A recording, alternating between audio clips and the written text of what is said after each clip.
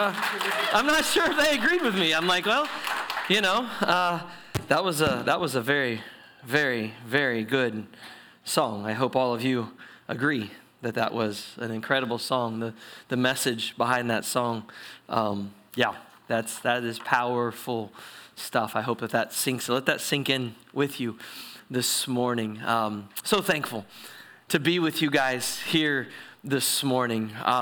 This is a special Sunday for lots of reasons. I don't know if you know this or not, but summer is actually officially over here in a couple days. Fall officially begins. If you have kids in school or grandkids in school, all of that schedule is in full swing now, is it not? Like it is ramped up and it's as busy as it will ever get all season. And what's really awesome is just the fact that we get the privilege of gathering here this morning. We're so glad that you could join us here. I don't know if you know this or understand this because it's a thing you come to per se, but for us that are here all the time and those of us that serve here and even work here, you are a blessing to us. Your presence here and online this morning is not taken for granted in any way, shape, or form. We love you. And we are so thankful that you have gathered here this morning, that God called you to be here this morning, that you listened to God's still small voice that got you out of bed this morning, got ready this morning, and brought you here to this place. Now, if you're from here, then you would know that the last few weeks we've been mentioning today is something called a National Back to Church Sunday. And there's upwards of 40,000 churches across the country this morning kind of preaching on a similar topic, a similar theme, and just an opportunity. But really, honestly, every day is an opportunity to reach out to others and bring them in. So if you're visiting, whether in person or online, welcome. We're so glad that you're here. We welcome to anybody that maybe is returning from an extended absence. We know people have been sick and things like that, and it's awesome to have you back with us here this morning. And if you're just joining us online, maybe you join us online every week. We're so thankful you join us online every week. We know dozens and dozens of people join us online every single week, and so we're thankful for your presence. Even though you can't physically be with us, we look forward to one day that happening. We're so excited for that thing to occur in your life that allows you to join us in person. The reality is this: everyone is welcome. Everyone is welcome, and this is going to be a great, great morning. Let's pray. Father God, as we dive into your word this morning, let your word be what is heard in your house this morning. Father, as the shirt I have on represents, together is so much better. Father, you created us to be in community together. There's never been an option for that.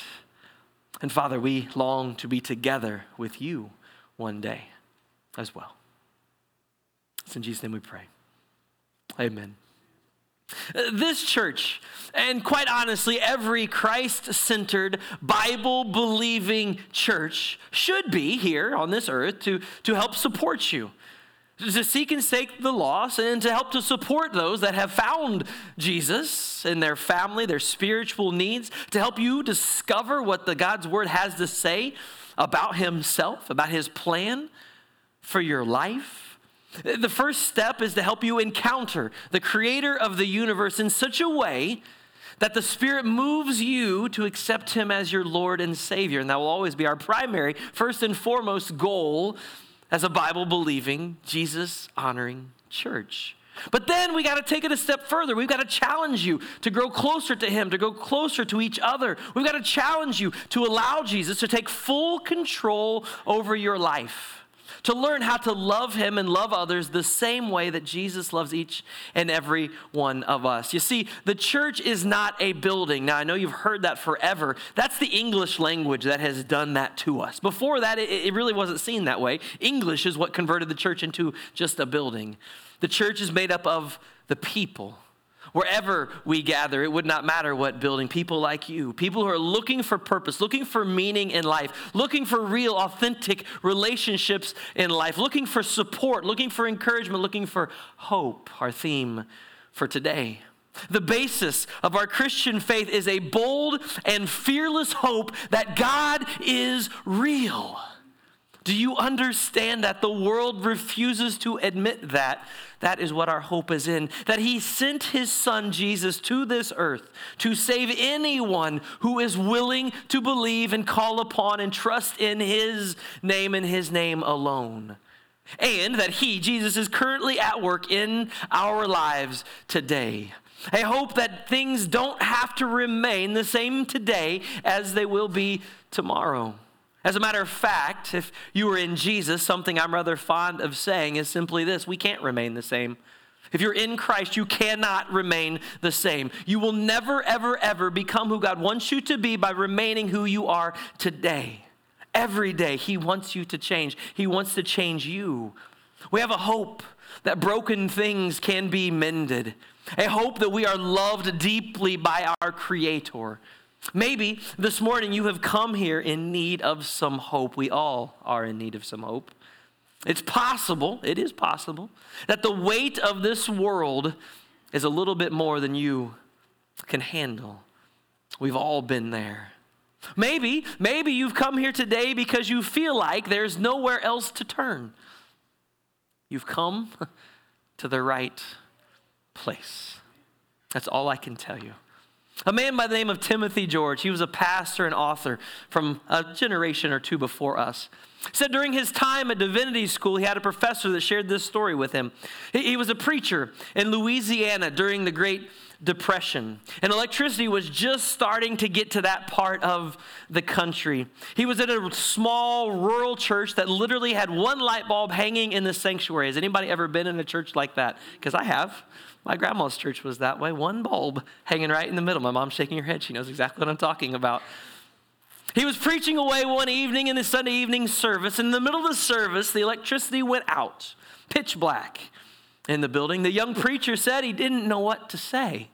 He just kind of stumbled around, fumbling, trying to figure out what to do. And someone from the back, an elderly deacon in the back of the church, cried out, "Preach on, preacher. We can still see Jesus in the dark." Yeah, this world can be a dark, dark place. The darkness of depression, anxiety, substance abuse, and many more issues have become commonplace in every part of every community in our society. Many of us in this room and online have been touched by this present darkness, to steal a phrase from a popular book series a while back. Sometimes that's the only place we seem to be able to see Jesus, is in the dark, because his light alone shines in the darkest of nights.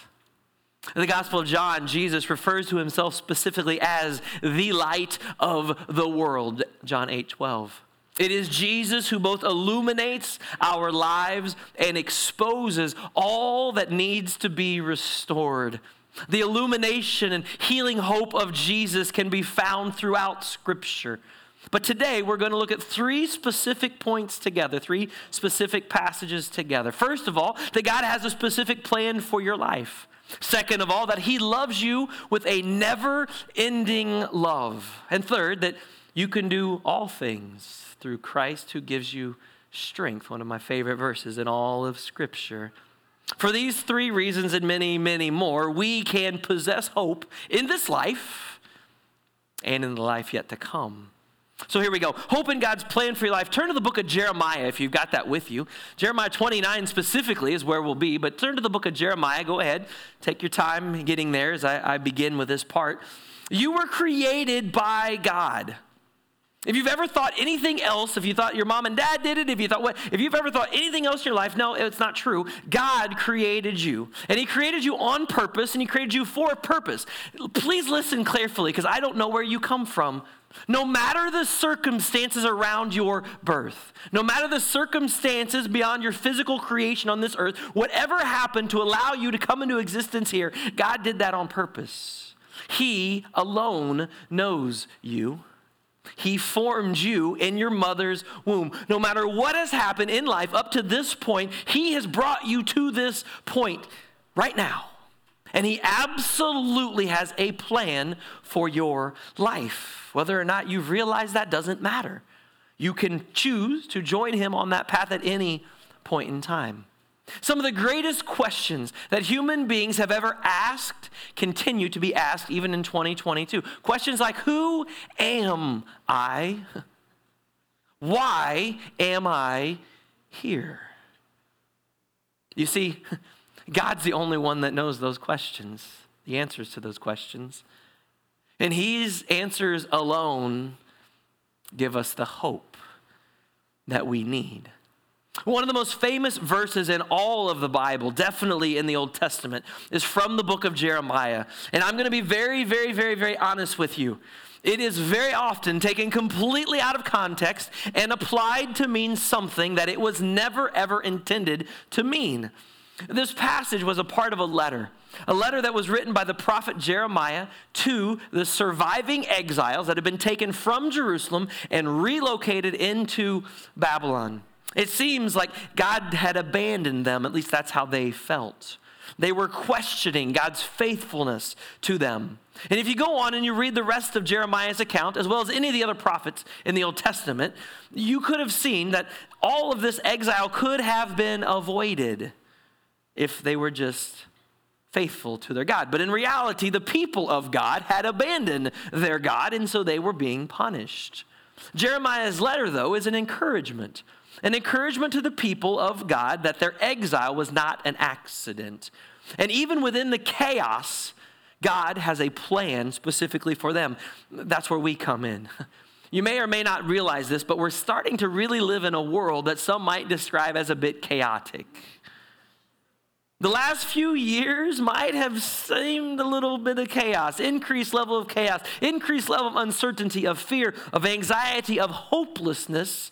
And nearly everyone, those apart from God in today's world, are really struggling with hopelessness. But unfortunately, even within the family of God, there are people who are beginning to lose or have lost hope as well. And we should never do that because our hope is not in this world. The words of God through the prophet Jeremiah speak directly to the Hebrew nation. That's what's important. Who once again find themselves displaced in a foreign land, something they'd experienced before. But there's hope in his words for us today as well. Jeremiah 29, we're going to start in verse 4 is where we'll begin. This is what the Lord Almighty, the God of Israel, says to those I carried into exile from Jerusalem to Babylon. Build houses, settle down, plant gardens, and eat what they produce. Marry, have sons and daughters, find wives for your sons. Give your daughters in marriage so that they too may have sons and daughters. Increase in number, do not decrease. Also, seek the peace and prosperity of the city to which I have carried you into exile. Pray to the Lord for it, because if it prospers, you too will prosper. Yes, this is what the Lord Almighty, the God of Israel, says. Do not let the prophets and diviners among you deceive you. Do not listen to the dreams and you encourage them to have. They are prophesying lies to you in my name. I have not sent them, declares the Lord. Now there's a couple of insights in that first section of God's word for us today.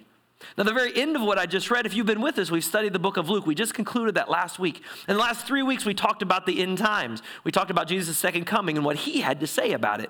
Those words from Jeremiah sound an awful lot like the words of Jesus, warning us constantly to watch out for false prophets. Don't be fooled by those claiming that Jesus has come or that he is here. Do not be led astray. That's the same theme that comes out of Jeremiah's words as his people long for the day when they can return home to Israel. There were those amongst that group of people that wanted to create an uprising, to rebel against the Babylonians. There were those that wanted to try to escape captivity and make it back to Jerusalem. Those among them claiming that God was going to rise up and defeat the Babylonians. And that's the exact opposite of the words God had given to Jeremiah to share with his people. You see, God had another plan, another purpose for their lives during this trial. So I want us to think about how those words might apply to us today. Listen to them again. Build houses, settle down, plant gardens, eat what they produce. Marry, have sons and daughters. Find wives for your sons. Give your daughters in marriage so they too may have sons and daughters. Increase in number, do not decrease. Seek the peace and prosperity of the city that I brought you to. Pray to the Lord for it, because if it prospers, you too will prosper. You see, Jeremiah was reminding them to keep their culture alive, to keep their belief in God alive, to keep procreating and have children and raise them up in the ways of God so that faith would not die. Do you think God has the same message for us today? To keep having kids and bring them up in the ways of Christ and teach them about Jesus so that they can teach others about Jesus and keep bringing people to Jesus as long as this earth is in existence as we know it. You see, it is such an important thing for us to live God-honoring lives wherever God places you in your life, whether it's here in Brazil or on the other side of the world. See, the difference that we can make by demonstrating his love first among ourselves and then showing his love to those around us, to our community, it just might change their eternity. Then we come upon maybe the most famous verse in all of the Old Testament. Beginning in verse 10, this is what the Lord says. When 70 years are completed for Babylon, I will come to you and fulfill my good promise to bring you home back to this place. And then the money verse, if you will. For I know the plans I have for you, declares the Lord. Plans to prosper you, not to harm you. Plans to give you hope and a future. Then you will call on me and come and pray to me, and I will listen to you. You will seek me and find me when you seek me with all of your heart. I will be found by you, declares the Lord. I will bring you back from captivity. I will gather you from all the nations and places where I have banished you, declares the Lord, and will bring you back to the place which I carried you into exile. See, in this moment, God is speaking to the Hebrew nation, to the Israelites. He places a very specific hope in the heart of his people. In this case, he actually gives them a number, 70 years. And wouldn't you know that 70 years after this was given to the Hebrews in Babylon, they were released back to Israel. Shocking. He was exactly right. You see, he has not done with them yet. He just needed them to endure this trial, and he has a plan for them to prosper and not to harm them. God was working for a better future for the people of Israelite. They had not been forgotten. Now, in the minds of the Israelites, this seemed impossible in the current circumstances. From man's perspective, there was no hope. They had been conquered by the largest empire to ever rule the world to date. They weren't just going to give up. They weren't just going to send them back for no apparent reason. But wait, they did later on. You see, because our God was faithful to them. The world today might have you down. It might seem like there is no hope for you in your circumstances, in your trials. So I want you to listen to this verse again. Now, I have argued for a long time that this verse was strictly really to pertain to those Israelites. But as I read this verse again, I heard somebody else's words. For I know the plans I have for you, declares the Lord. Now, does Jesus know the plans he has for you right now today? Absolutely, he does. This verse hasn't changed. Plans to prosper you, not to harm you. Plans to give you hope and a future. Now, a lot of people take this out of context to mean things it does not mean. Does Jesus plan for us to prosper in his presence one day? Do we have an eternal hope in his presence one day? Absolutely we do. This verse hasn't changed. This truth hasn't changed. Then you will call on me and come to me and pray, and I will listen to you. You will seek me and find me when you seek me. Gee, did Jesus say anything like that? Seek and you will find. Ask and you will be given. Knock in the door. Boy, that sounds a whole lot like this same God in Jeremiah, doesn't it? Maybe this verse is really relevant to our lives today. You see, wherever you find yourself, I want to encourage you that God has a plan for your life. And when you pursue God and you begin to live in obedience to God, then you can rest assured that God's purpose for your life will begin to be realized. And he will begin to produce wonderful fruits in and through your life. God has a plan for your life. And you can put your hope in him. And his love and his care for his creation is never ending. And it is unfailing. See, there's hope in God's never-ending love as well. The truest thing about you, potentially, the truest thing about you is simply this, that you are loved by God. I don't think we can grasp how powerful the love of God genuinely is. Some might say it's the most powerful force on planet Earth. The Apostle Paul appeals to this power in the love of God as he writes to an early church in the small city of Rome. Similar to Israel, living in a foreign land of Babylon, God's people were in the midst of the sinful foreign culture of Rome. A very, very practical book for us to read today as we live in a very similar culture. It was a difficult place to be. There was persecution. There was suffering. But Paul wanted to bring hope into the lives of the believers there. So in Romans chapter 8, verse 37, Paul writes these words, No, in all these things we are more than conquerors through him who loved us. For I am convinced that neither death nor life, nor angels, nor demons, neither present nor future, nor any powers, neither height nor depth, nor anything else in all of creation will be able to separate us from the love of God that is in Christ Jesus our Lord. Paul is reminding these hopeless, defeated people that they are more than conquerors. Now, that word in our world doesn't mean as much as it would have in theirs. These people lived in Rome. They know what a conqueror is. Rome had conquered the world. So either the people in Rome were on the winning side or the losing side, but they know what it means to be conquered. Paul is telling them that no matter your circumstances in that moment, you are not defeated. No matter how bad things may seem or how hopeless your situation may be, you are an overcomer. But why? Why does Paul make this claim? What gives him the right to do this? It is because of God's unending, never-failing love for them. He is convinced that nothing can separate him nor anyone else in Christ from the love of God.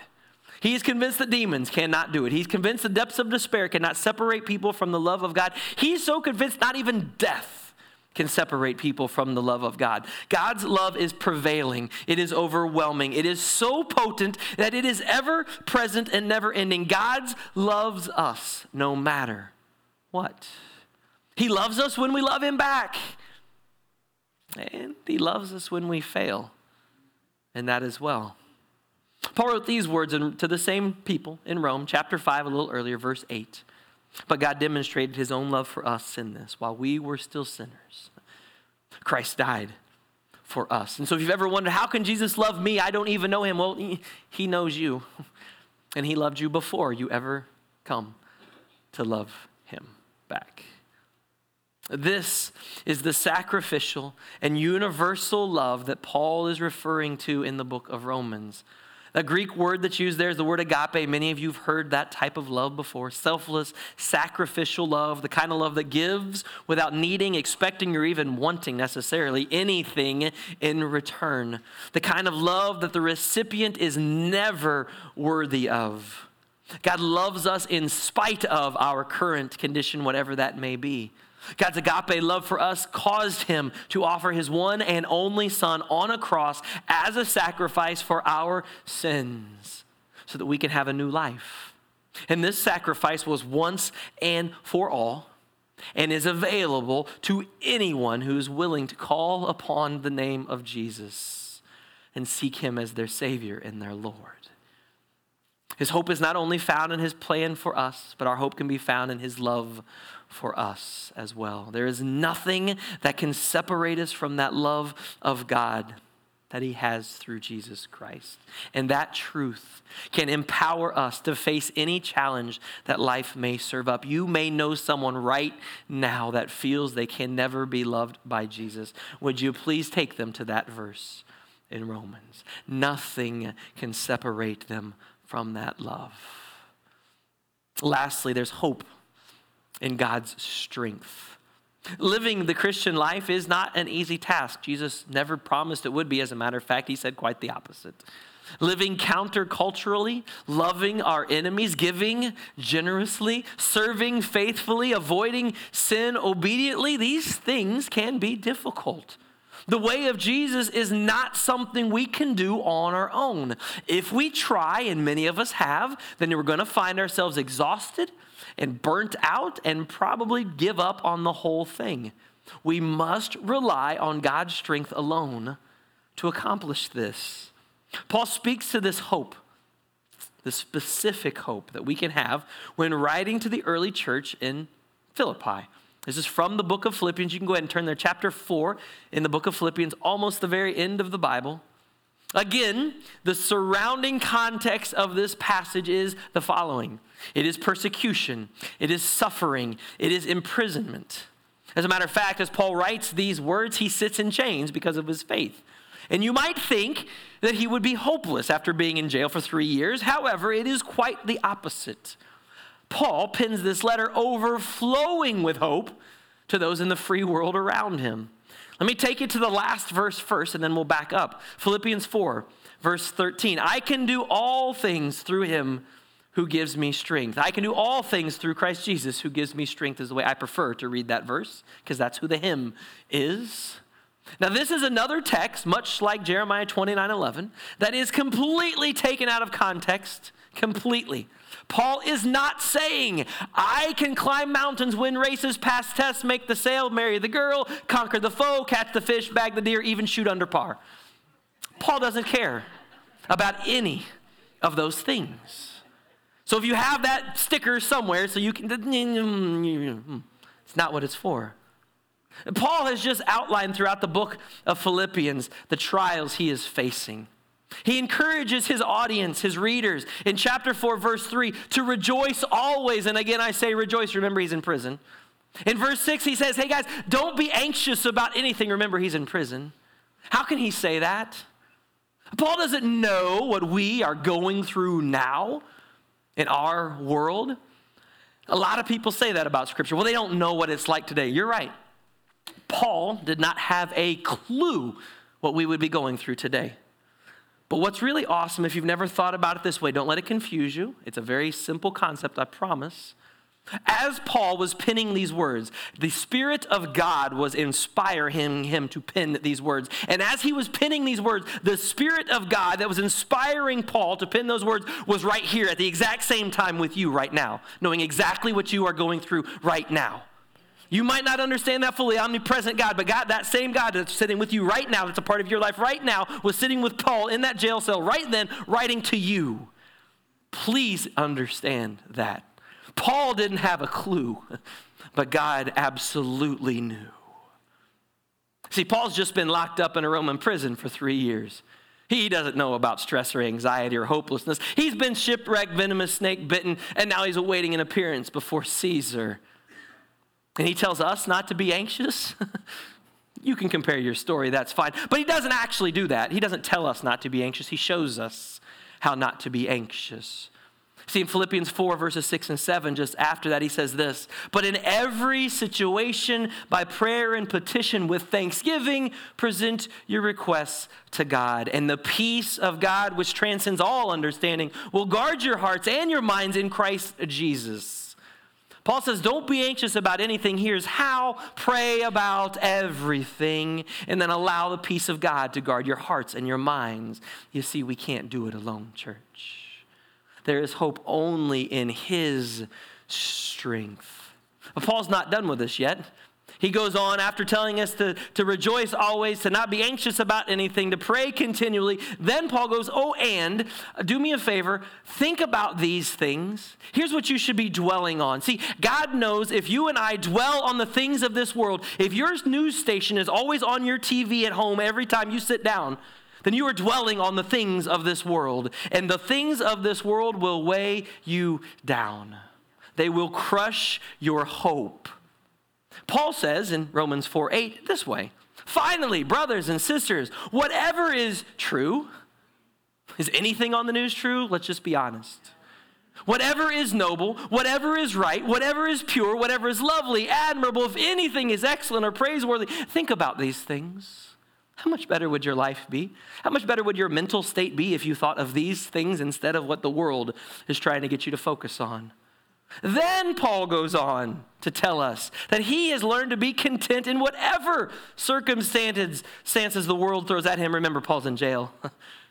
When we pray this way, when we focus on these things, then we learn to be content and we rely upon God alone. Then and only then can you and I stand with Paul and say confidently, I can do all things through Christ who gives me strength. When we become followers of Jesus, the Spirit of God actually takes up residence inside of us.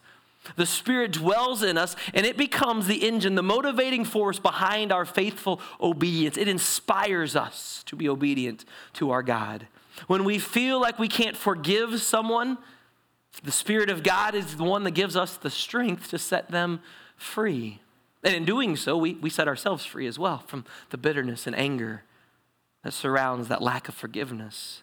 When we want to defeat a sinful pattern in our life, a sinful behavior in our lives, we don't have to do that alone. We have God's Spirit, God's strength within us to help us overcome those things. When we want to make a difference in the world by serving those around us, we can do all things, not because of our hard work or our strength, but because of the work God has done and is doing in each of us. As we close today, if you have one of these, a smartphone, get it out for me, please. Okay, get it out. Have it on your lap. You're going to need it here in just a moment. So just hang on to it. Set it right there on your lap. You're going to get everybody. Get it out. Don't pretend you're going to need this. I promise. As I was searching to finish this message, I was looking for an illustration. There's thousands of websites out there that have sermon illustrations, things like that. I enjoy reading those things. I really did. I looked for more than an hour, probably closer to 2, just reading stories. Oh my goodness, there were stories to tell, inspirational stories from all over the world of the ways in which God had offered hope to specific people that needed to overcome specific things, whatever it was they were facing. Now, as I read those stories, some of those stories made me cry. I know that's a shocker to some of you, but they did.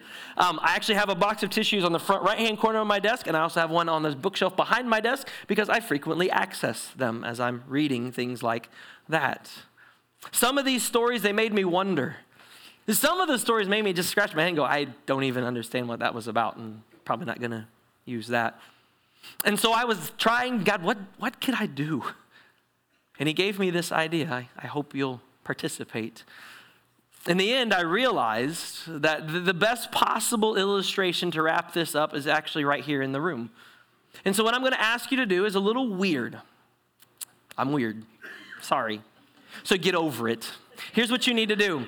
Whether you're the first time visitor or you've been here, since the building was built, and some of you have been, I need you to do this for me. I need you to look around the room. I need you to look, you're not doing it yet. I need you to look around the room, okay? I really love for you to look at people you don't recognize, don't know yet. Especially if you're new here, you don't know a lot of people, okay? I know it's weird. I'm crazy. Yes, go ahead and do this. You have to do this. If you do not do this, you will miss out on what God is going to reveal to you in just a moment, so keep doing it. I need you to make some awkward stares into people's eyes around the room. I'm being serious. You're going to miss out. Don't do it. You've got to do it. You're looking around.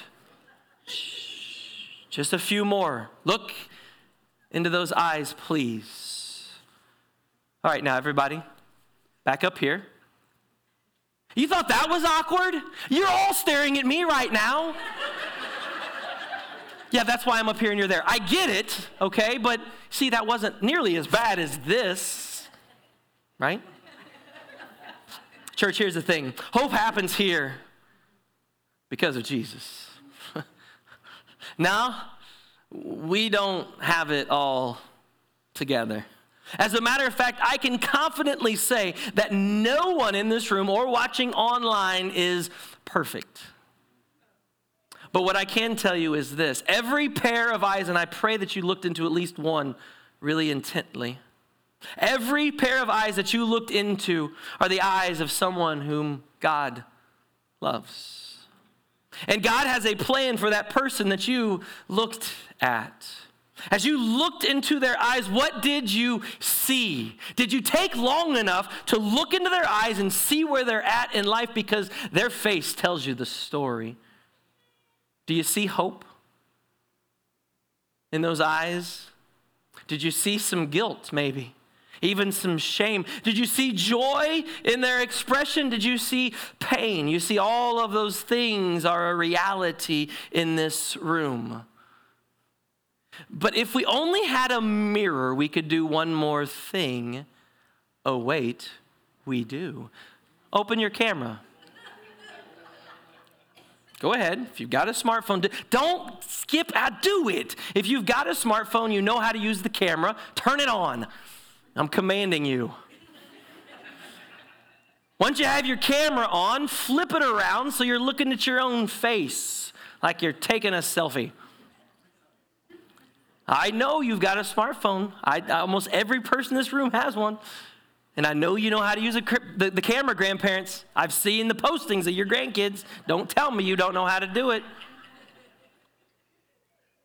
You've got the camera. You've got it switched around so it's looking at you in the face. Look into those eyes, please. Look into those eyes on your screen. What do you see? You see, God sees a beautiful creation. Now, you might have been a little roughed up by the world. You might have made a few not so great decisions along life's way. You might even be suffering right now. But God sees you as the one He sent His Son to die for. He sees you as the one He desires to spend forever, eternity with. He sees you as someone who does not need to suffer through this world alone any longer. He sees someone that He loves. He sees someone that He created on purpose and for a purpose. He sees someone that needs the hope that only He can provide. Hope happens when we realize that we don't have the strength in and of ourselves to live the way of Jesus, to get through this life alone. Hope happens when we submit our lives to His leadership and allow Him to give us His strength for His glory. Who do you know that you need to have their cell phone face them and you need to tell them the exact same thing as they look into that mirror? My prayer today is that everyone leaves this place in person or online filled with the Spirit of God and the hope that only He can provide. I pray that each of us become more aware of God's plan, His love, and His strength that is ours through Jesus Christ. If you have not made the decision to receive that hope yet from Jesus, then today is the day. You don't need to ask any more questions. You don't need to know anything else at all. You know the truth, that God sent His Son, lived a perfect life, died for you to forgive you of your sins, rose 3 days later so that you may rise and live with Him for all eternity. If you believe that this morning and you've never made that decision, then come forward today. Do not wait. Don't wait to meet with a pastor. Don't wait to talk with someone. Come, let the Spirit move you today. It's also possible that you've given up your hope. Hope can't be stolen. You've got to release it for the lies of this world. And today is the day. Jesus is asking you to reclaim that hope for yourself. Use this next time period to respond to the Spirit of God moving in your life today, because hope happens here only because of Jesus Christ. Father God, as we come before you today, it's this incredible hope that we have, that we don't deserve.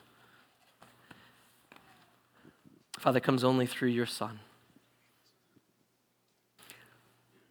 You've provided this hope for us individually, and I pray that everyone has accepted that. If they have not, then I pray today is the day they accept that hope. And we can grow and disciple and teach them along the way. But Father, they need to respond to that hope first. That sacrifice you make, they need to repent of their sin and make you Lord and Savior of their life. That is the first and most important step along the path. Nothing else matters until we make that decision. But Father, so many of us today, as we looked around the room, we were even hesitant. We didn't want to look into other people's eyes. Father, our hope in you should give us the courage and the strength to want to look in other people's eyes so we can sense the pain, the sorrow, the grief that they're feeling so that we can take your love to them. And so if we were hesitant to look in other people's lives, that's a me problem. That's a heart problem on my end. I need to get right with you so that I'm tapping into your strength and your power and your gifts that you've given me to go and encourage those around me. Father, let me do that today. And Father, if we flipped those cameras to ourselves, I don't know what people saw, but you do. You do. Father, maybe we need to go back to those words of Paul from Romans that you wrote for us as well. That, Father, we don't need to be anxious about anything. That, Father, instead we should be rejoicing about everything, even in the midst of suffering. Father, we need to remind ourselves to bring everything to you. Father, we're dealing with things in our lives right now, trying to figure them out on our own, trying to make things work. And Father, we've left you out of the picture. Today is the day to bring you first and foremost, front and center, right to the center of the problem. Father, are our minds dwelling on the things of this world, not what is right or what is true or what is good or pure or holy or righteous in any way, but our mind instead is focused on the things of this world, and Satan has us right where he wants us. Oh, sure, we believe, but we are defeated as a believer.